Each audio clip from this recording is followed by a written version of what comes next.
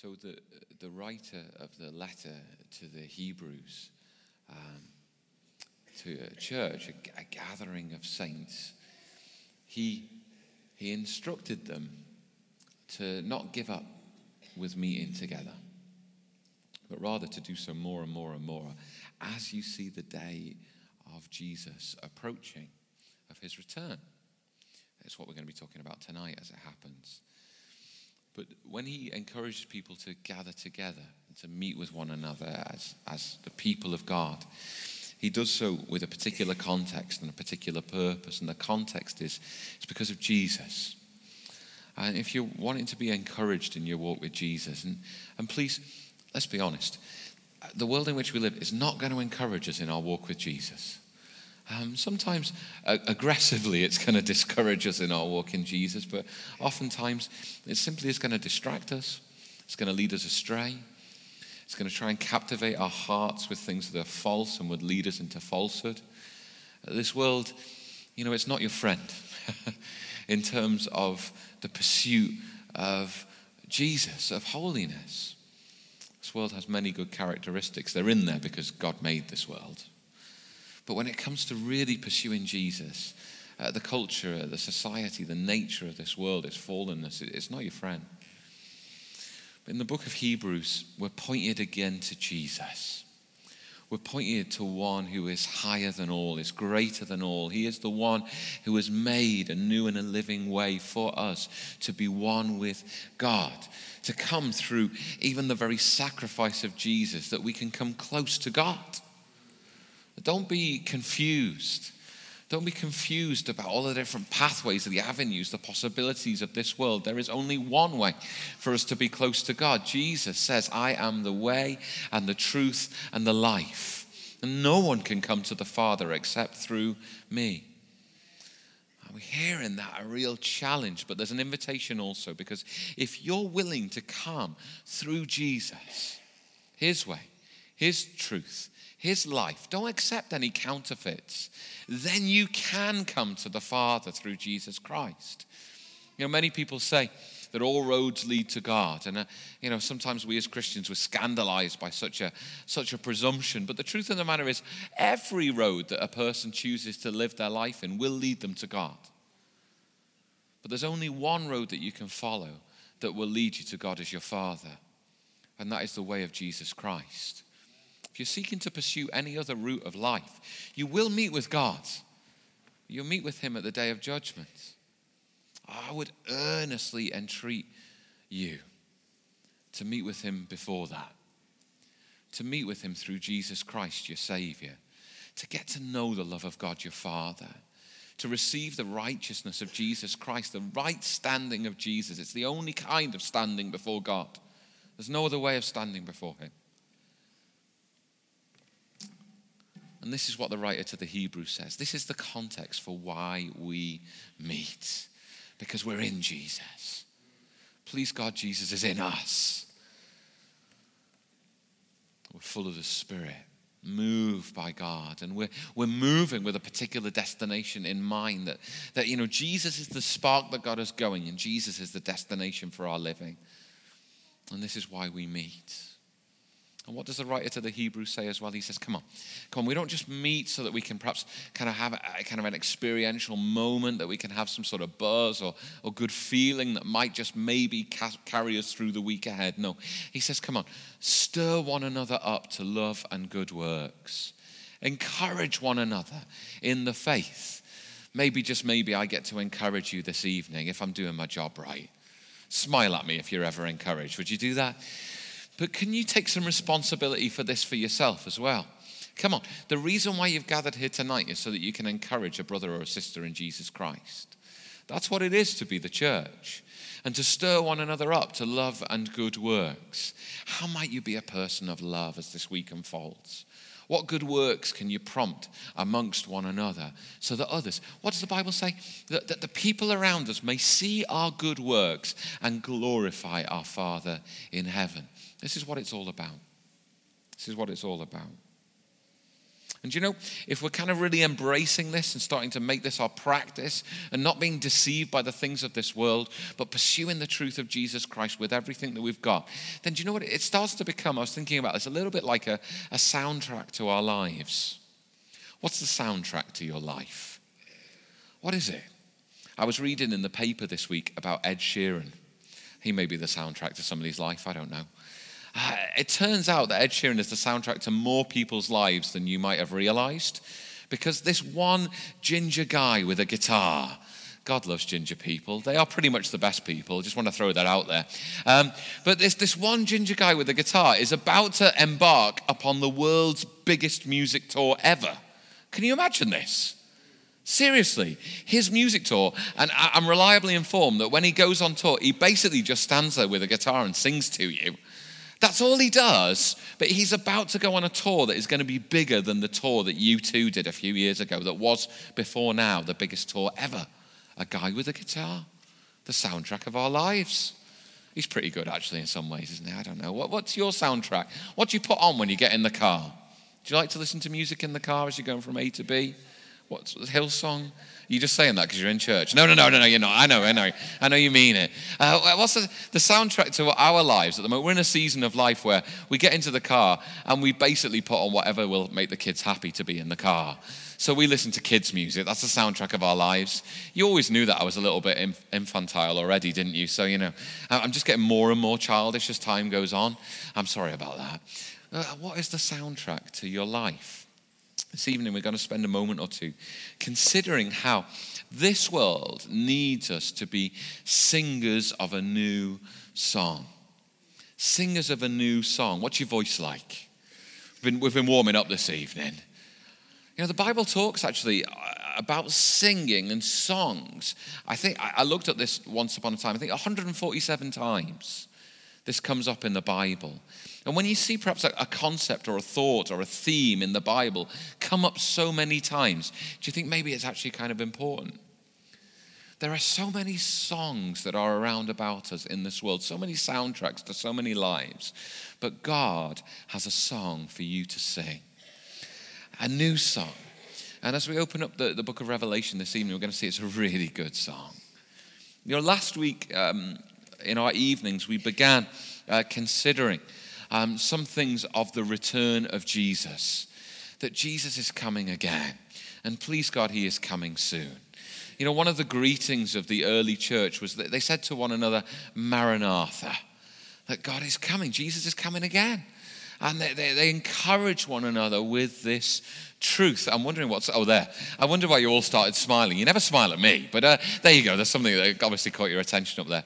Jesus is coming again. And we began to think about these things last Sunday. And as we opened up the book of Revelation, where we're going to find ourselves largely, not exclusively, but largely over coming weeks, we wanted to turn ourselves, as we've just been doing, to see that this is all about Jesus. We don't want to get caught up in speculation or theories or ideas or woebetide dates or any such thing, and somehow lose track of the fact that this and everything is about Jesus. We want to be captivated by him. As we closed out last week, we were encouraged into perhaps a period of fasting in our lives. And in Matthew 9, we saw how Jesus was challenged that his disciples didn't fast. They didn't abstain from food. And Jesus said, well, there's a very good reason for that. This might sound funny to you, but Jesus said, they can't fast while I'm around, because wherever I'm around, it's a big party. That's what Jesus said. He said, to be with me is to be with the fullness of life. It's to be where everything is happening. You don't fast where the party is. Wouldn't be much of a party, would it? He said there's going to be coming a time when I'm not going to be present. That's the time to fast. Because when you're fasting in that time, what you're saying is, I wish Jesus would come again. I wish Jesus would come again. Jesus compares it to a wedding. He says, when the bridegroom's there, you don't fast. But while you're waiting for the bridegroom, yes, that's a good time to fast. To say, come and come quickly. The Bible teaches us really clearly that because of Jesus, his first coming, the fact that he did come into this world, he did walk this earth, he did change everything, he turned the world upside down. Because of that, we are living in what the Bible calls the last days. Because of what Jesus has accomplished, the cross of Christ, the fullness of his completed work. And here we are just a couple of weeks after celebrating and remembering and enjoying the day of Pentecost in our Christian calendar. Shouldn't just be a day, of course. It must be a lived reality. But Pentecost makes plain to us that we are in the last days. And the Bible says that upon those who follow Jesus, the people of God, he poured out his Spirit. In Acts chapter 2 and verse 16 and 17, Peter, full of the Spirit of God, is preaching about this. And he says to them, look, this is what was uttered through the prophets of old, through the prophet Joel. In the last days it shall be, God declares, that I will pour out my Spirit on all flesh. And your sons and your daughters shall prophesy, and your young men shall see visions, and your old men shall dream dreams. I don't know where the defining line is between young men and old men. I'm not entirely sure. When do you stop seeing visions and start dreaming dreams? I was going to pick on somebody and ask them whether they've gone into. I'm not going to do that. The point is, God is pouring out his Spirit upon everybody who is devoted to him. And Peter says, this is what was said. This means that we are in the last days. Sounds kind of apocalyptic, doesn't it? It sounds almost a bit futuristic. But the Bible teaches us that it is now. It is now. And the whole season that we're living in, the whole era of humanity is pointed towards the fact that God is drawing this world to a close. And we would do really well to align our reality, align our hearts, our thinking, and our way of living to that.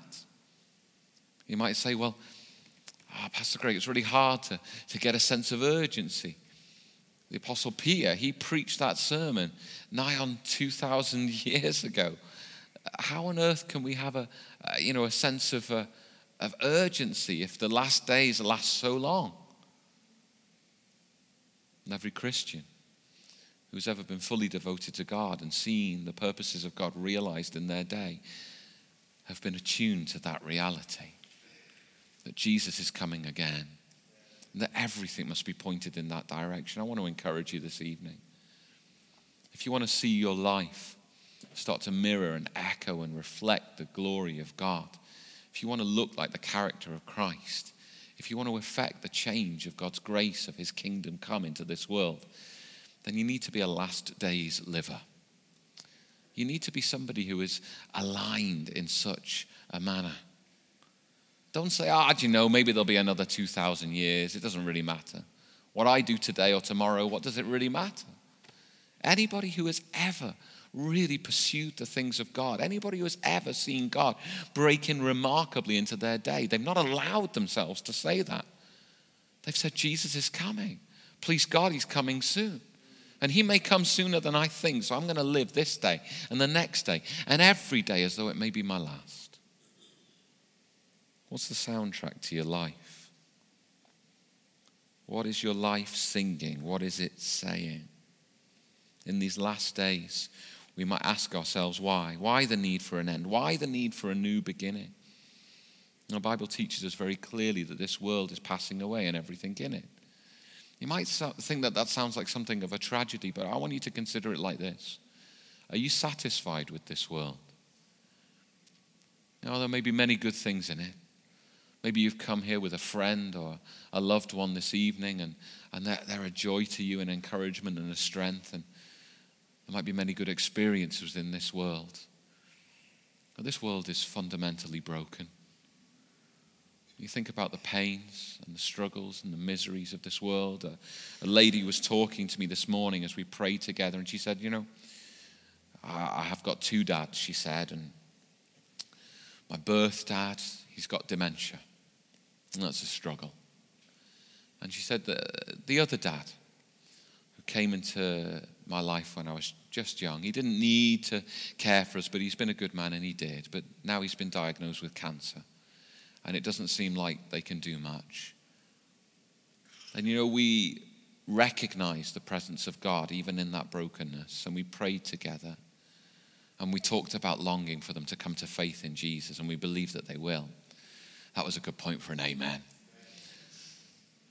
But I'm not satisfied with a world like that. Are you?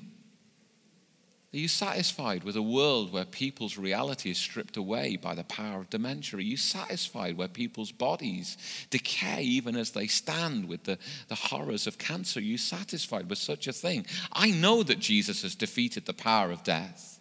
I want to see the reality of it. Doesn't anybody else? This world and everything in it is passing away. And do you know what? That's a good thing. It's a good thing. If you long for this, what are you longing for? I'm going to suggest to you just for these next few minutes that we're longing for a better song than the best song you've ever heard.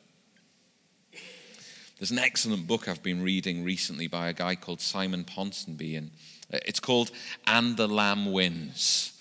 Spoiler alert, Jesus wins. It seems like I'm saying that a lot at the moment, I don't know. And he recollects a scene from the movie Educating Rita. Do you remember that movie? Rita in that movie, Julie Walters. You've got to be maybe you've got to be a bit older, I don't know, to know these kind of movies. It's no Avengers Assemble, but there you go. No Avengers Endgame, that's the one we were talking about. But Rita, Julie Walters, is a hairdresser by day and an Open University student by night. It does sound a bit like a superhero, doesn't it? I don't know. But seeking to create a better future for herself. Talking to her English tutor, Dr. Frank Bryant, who's played by Michael Caine, she explains why she wants to study, describing a family night out in the pub. And she said, I did join in the singing, but when I turned around, my mother had stopped singing and she was crying. I said, why are you crying, mother? And she said, there must be better songs to sing than these. And I thought, yeah, that's what I'm trying to do. Sing a better song. Just in a simplistic way, she was motivated that there must be more to her life than what she was experiencing. She was moved to say, I want to give myself, I want to work hard, I want to devote myself to study, whatever it might take, to sing a better song with my life. Even in that moment in the pub, her mum was moved to think, there must be more to life than this. How about us? Can our lives sing a better song? Tonight we had read to us Revelation chapters 4 and 5. And last week we looked and saw the vision of Jesus as the book of Revelation opened up. And following on from that come letters written, dictated by Jesus himself and then taken out to the churches around about. We've looked at those before. But here we come again. And after these letters have been dictated, these truths have been spoken into the church, John said, after this I looked. And he's starting to see things. And he's starting to hear things. And the culmination of all of these things, Revelation chapter 5, and verse 9, teaches us that this incredible cast of characters, they sang a new song, saying, worthy are you to take the scroll and to open its seals. For you were slain, and by your blood you ransomed people for God, from every tribe and language and people and nation. And you have made them a kingdom and priests to our God. Then I looked, verse 11 continues, and heard around the throne and the living creatures and the elders and the voice of many angels, numbering myriads of myriads and thousands of thousands, saying with a loud voice, worthy is the Lamb who was slain, to receive power and wealth and wisdom and might and honor and glory and blessing. And I heard every creature in heaven and on earth and under the earth and in the sea and all that is in them saying, to him who sits on the throne and to the Lamb be blessing and honor and glory and might forever and ever. It's an incredible song that starts to spill out.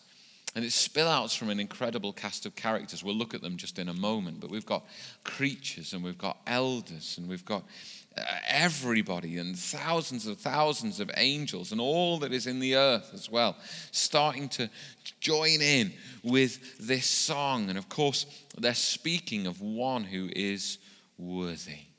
Who is worthy? Who is worthy?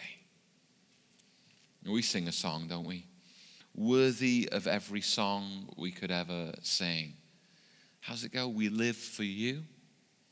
I wonder, within that there comes a challenge. When we consider this Jesus who caused all of heaven and earth to burst forth with a new song of praise. When we consider the songs of praise that have been sung over him, and then we consider that we on occasion will say, you're worthy of every song we could ever sing. Come on, do our lives match up to this? Does the song of our life match up to this? Day by day, are our days singing the praises of God? Are our choices singing the praises of God? Is that the investment of our lives? Is our strength? Is our wisdom? Is everything that God has given to us? Is it singing the glory of God? Do we just say that he's worthy? Or is it true in the way that we live, in the way that we speak, in the direction of our lives? Is he really worthy? Worthy of every song we could ever sing? Well, let's look at him for a moment. John, as he sees what is being opened up to him in this heavenly vision, he sees God. He sees God the Father, God the Creator. He sees also the Spirit of God, and he sees Jesus Christ also.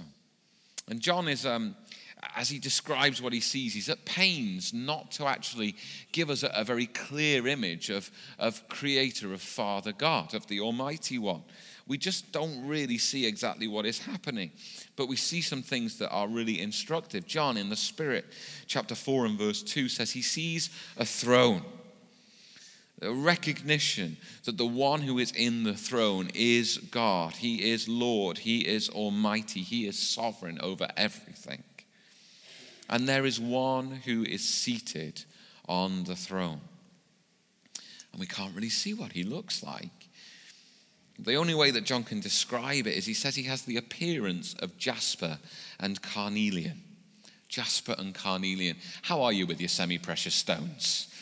Do you know about these things? I have absolutely no idea. But it turns out that these stones, in their most common occurrences, they have kind of a reddish, browny, kind of orange appearance. And it seems that what's being described here is one who is kind of burning like a fiery presence. He's giving off this kind of glow of his radiant glory. And that's all that John can do to describe God. One who is radiant, one who is fiery, one who is glorious.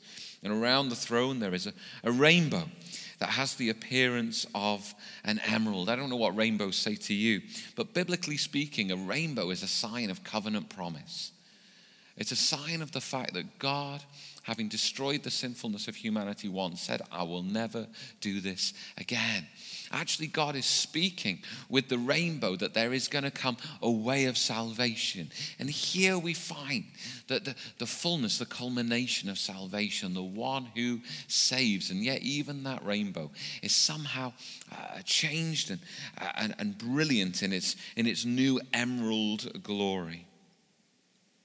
There's a sea of glass, verse 6.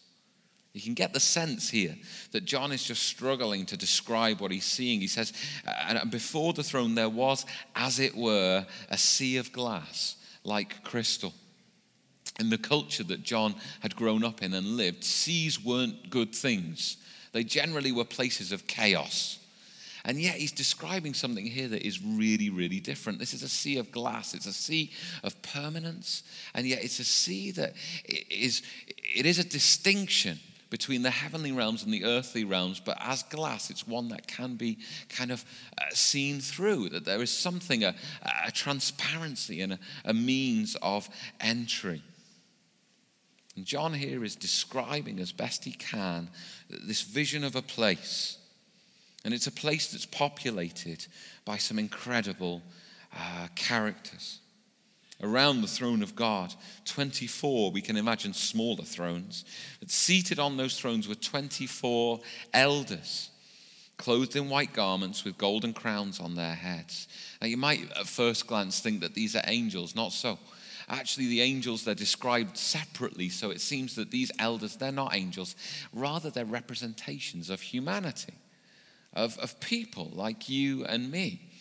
And here they are in the presence of God, forebears in some sense of us coming into the presence of God. 24, why?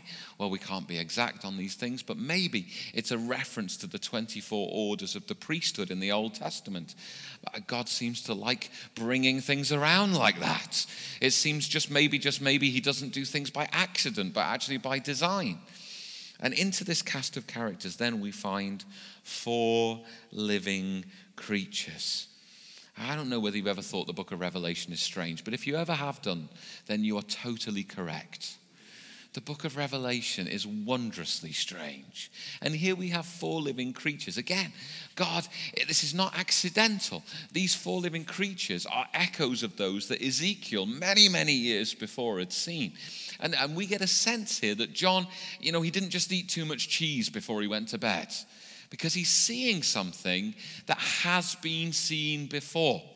He's seeing something that has been seen by those who want to see the not ordinarily seen. And these 4 living creatures, there's so much speculation about what the lion, the ox, the one with the face of a man, and the eagle in flight might mean. But whatever you might speculate, there certainly is a sense that we have all of the created order here represented before God. And this powerfully speaks to the fact that the one who is on the throne is the creator. He's the creator of everything. He is the one who has set all these things into motion. And he is the one to which all these things look for their life. God, the creator. Not solely do we find all these created beings, but here before the throne, we find also the very Spirit of God. We find with these 7 torches of fire, speaking of that perfection, the 7 spirits of God, which seems to be a way of talking and representing the one we would know as the Holy Spirit. Fire, again, is a Pentecostal reference. You remember how it was that the Holy Spirit came upon the people on the day of Pentecost, and as it were, tongues of fire rested on their head. And here we've got the fiery, glorious presence of the Spirit of God. But even now, though the scene is set, it's not complete. A song is to be sung, but there's one to whom we're going to sing the song, and he's not yet present. I want you for a moment or two to consider again the song of your life. I don't know what is the environment that your life is lived in. It's probably not quite so startlingly glorious as this. Seas of glass, anybody? No, not so much. But there is a song that your life is singing. As I've thought about this, there are so many songs that our lives can be captivated by. Somebody this afternoon, they sent me, and I'll have to ask them why, because I have absolutely no idea why. But they sent me a little message, and they said, this is the chorus of a song called Cloud Busting by Kate Bush. Does anybody else send you lyrics by Kate Bush in the afternoon? I have no idea why. But this is the lyrics of the song, and it seemed really relevant. It said, every time it rains, you're here in my head, like the sun coming out. Oh, I just know that something good is going to happen, and I don't know when, but just saying it could even make it happen. I imagine that's a love song. Does anybody know anything about this song? Really odd. But just when everything can seem like it's rain, Everything can seem like it's broken, yet the presence of someone that they were looking to could be present with them, and just saying it could make it happen, it seems. I wonder, can we take that a little bit further? Can we take that a little bit further? No matter what the reign of your life is, no matter what the struggles of your life are, actually, there is one who can be present with us in all of these things. And do you know what? It's not just saying it that makes it happen. It's singing the song of prayer that makes it happen. And I wonder, are you devoted to your God? What is the song of your life? When everything seems like rain in your life, where is your hope? Where is the possibility of hope for you?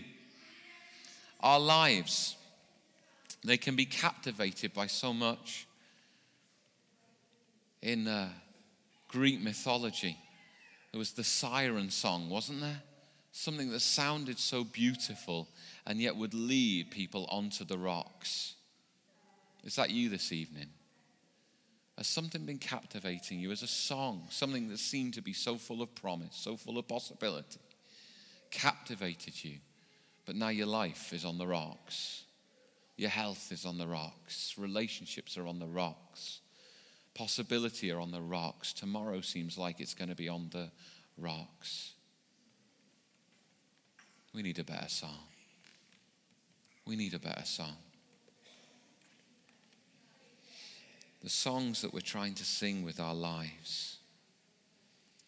This world, it seems to offer so many possibilities, so many songs for us. They seem so full of promise, but ultimately they fail us. Are the songs of our lives worthy of the one who's going to step into the scene here? Worthy of the one who wants to be the center, not just of this scene, but of your life? I was reading of an American missionary, David Garner, and he put it like this. He said, "The grocery store cereal aisle has become a common metaphor for distinguishing the West from the rest of the world, and rightly so." Have you ever thought this when you wander down the cereal aisle? Just after, he says, we moved to Eastern Europe years ago, my family and I began the hunt for cereal in our city. In due course, we found 3 cereal options. Yes, 3. First, we were disappointed, then resentful. Really? Only Honey Nut Cheerios, off-brand cornflakes and muesli? Yet our internal pushbacks did not last for long. Oh, not because our children's yearning for Cocoa Puffs and Tony the Tiger got completely snuffed, but something even more satisfying and freeing took over. Limitation birthed newfound freedom, a liberty far preferable to our former cornflake cornucopia. We discovered the clarity and the joy of simplicity. No longer was the cereal aisle an enemy of contentment, but in its simplicity, we discovered a peaceful, non-confusing aisle of contentment. When we returned for visits to the United States, we found ourselves simply undone, even freshly disgusted by the cereal attack. Too many choices. Rainbow-colored boxes of all sizes, complete with nutritional charts, cartoons, crossword puzzles, and chances for free vacations at Disney World, launched their crusade against our souls. Which cereal should we buy? Whose label do we trust anyway? Who can possibly decide which cereal is the legitimate breakfast of champions? A message lies behind the plethora of choices. It's actually quite simple. Cereal choice is completely up to me. I really am Cap'n Crunch. I am Count Chocula. Yet there is a problem. So is everyone else. And who decides when each member of the family reigns as King Kellogg and leads as General Mills? Family feuds can even erupt over which flavor of Cheerios to buy. War ensues, and in the end, no one finally wins the lucky charm. Cereal choice produces cereal chaos, because cereal choice, S-E-R-I-A-L, produces cereal chaos. Despite the relentless rhetoric to the contrary, unlimited choice does not free us, it binds us. Autonomy at work does not bless us, it curses. To put it more contextually, the unalienable rights of Americans, he says, but we might say people in the UK, are not the unalienable rights or truths of Scripture. One choice needs to be made, just one. And we would do well to allow the choices that we've been making in our lives to be restricted and restricted and restricted again until we realize that there is just one thing at the center of it all, and it's the one thing that we truly need. 2 Peter 1 and verse 3 says to us this: His divine power has granted to us all things that pertain to life and godliness, through the knowledge of him who called us to his own glory and excellence. He's granted us everything that we need. When you go from this place, will you be pursuing choice after choice after choice? All of the songs that this world promises to offer, but they're so unsatisfying. Or can you recognize this evening and please God when you go home, and please God tomorrow and through this week and onwards, that he's the one choice that you need to make? Into the scene that we've had painted for us in this wonderful book of Revelation. John said he saw a scroll. It's an almost unique scroll, writing on front and back. That was unusual. 7 seals. That was unusual. No one was found who was worthy to open the seals. This morning, we were considering some spiritual themes from the movie Avengers Endgame. And there was one thing that kind of cropped up in the movie, and we didn't mention it this morning. It's a little bonus for you people who've come out tonight. Well, you can decide whether it's a bonus, it might not be. But there's this hammer. I'm just going to go straight ahead and pick it up, Sam, because, there you go. Not everyone can do this, apparently. Turns out that the hammer of Thor can only be picked up by one who is worthy. Who knew? And in the movie, lots of people try to pick it up, and it doesn't work out very well. Captain America can pick it up because, he's got good moral fiber and all that kind of stuff, hasn't he? Only certain people can pick it up. I feel this urge to throw it. It's quite spongy. It belongs to Micah, so I'm just going to give it a little fling. Oh, sorry, Grandma. Oh, good catch. Turns out he might be worthy as well. I've still got the axe. I just want to point that out. No, you're not having that. This is quite hard. It'll hurt people. Only certain ones can pick it up because only certain ones are worthy. And they limit this sense of worthiness to, whether their character meets a certain standard. Here comes a scroll, and it's going to unfold so much for us. It's going to unfold the ends of things and all the possibilities and promise and the fulfillments of things. But no one is found who is worthy until one steps into the scene. And one steps in, and he's described as the Lion of the tribe of Judah, the Root of David. He has conquered so that he can open the scroll and its 7 seals. He is worthy. The Lion, the Root of David. He's not only the fulfillment of everything, he's the beginning of everything. I'm going to put this down now. He steps into the scene.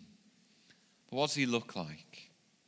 This one who is all-powerful, wondrously so. He looks like a lamb who's been slain. That doesn't sound like power. It's confusing. It's strange. Yet herein lies the fullness of your Savior to you and to me. He is both the lion and the lamb. He is the one who is all-powerful, and yet he is the one who submits himself to be offered as a sacrifice in your place and mine, that you and I might be saved and made new. And here he comes. And he's worthy to open up all of the possibility and all of the promise. Weep no more. And so they sing a new song. A new song prompted by the one who is the Creator, who is the Lord and who is God. For them to sing these songs in heaven, well, it's just to breathe. It's the culture of heaven. It's what it is up there for you and me. To sing the songs of Jesus above all others, I tell you, it's a fight. If you want to sing the song of Jesus and reject the songs of this world, reject the songs of your own brokenness, reject the songs of false appetites, of false avenues, reject the songs that would seem to satisfy but absolutely wouldn't, I would tell you that's spiritual warfare. It's not the same as in heaven. One day we'll be in the presence of God in the fullness, and we'll sing, and it'll be unfettered, and it'll be free, and it'll be glorious. But here, I want to encourage you to sing a new song because you're in a fight. And this is a weapon. I tell you, it's better than an axe, and it's better than a hammer. To sing the new song of God and to get yourself into that right now, it's freedom to you and it's hope to you, but it's a fight. It's a fight to sing this new song. As John has it, the song, it has these words in it, Lord and God. You might think, those are any old words, but they're not. You see, the emperors of John's day, they took those words for themselves. They said, I'm the Lord and God, you only call me. And John says, no, we sing a song of one who truly is the Lord and God. It's a fight. It's saying this world and everything in it is passing away. I won't submit myself to its broken songs. I'll sing a better song. Time is long gone. But as the band come back to lead us, appropriately enough, in a song, can I read to you a few words from some of the Psalms? These are the songs that I pray that we can make our lives about this week. And perhaps you just close your eyes and let these words speak to your spirit. If you're going to get into this fight, you're going to need some ammo. Here's some. Psalm 40. I waited patiently for the Lord. He inclined to me and heard my cry. He drew me up from the pit of destruction, out of the miry bog, and set my feet upon a rock, making my steps secure. He put a new song in my mouth, a song of praise to our God. Many will see and fear and put their trust in the Lord. Blessed is the man who makes the Lord his trust, who does not turn to the proud, to those who go astray after a lie. Psalm 96. Oh, sing to the Lord a new song. Sing to the Lord, all the earth. Sing to the Lord, bless his name. Tell of his salvation from day to day. Declare his glory among the nations, his marvelous works among all the peoples. Psalm 98. Oh, sing to the Lord a new song, for he has done marvelous things. His right hand and his holy arm have worked salvation for him.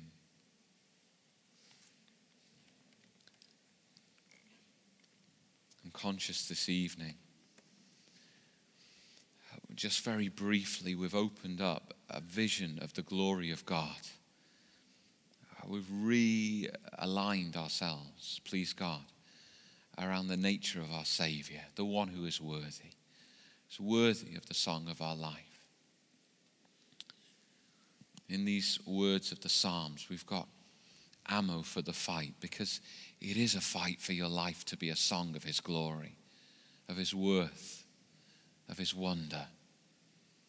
But tonight, as we come to sing the words that we have this evening, I wonder if there are some here tonight and you're saying, do you know that one about lifting me up out of the pit of destruction, that's the kind of song I need. Or the one about his arm of salvation, I need that song. I need hope. I'm broken, I'm hurting, I'm needy. I don't feel up to the fight. But I want my life to be a new song, a song of the glory of Jesus. As the band begin to play, and as we come to worship God, I want to give just a very simple invitation. If you're saying this evening, I do find myself in one pit or another, but I want to enter the fray, and sing a new song, a song of the one who is worthy, then I'm just going to invite you to come and join me at the front here.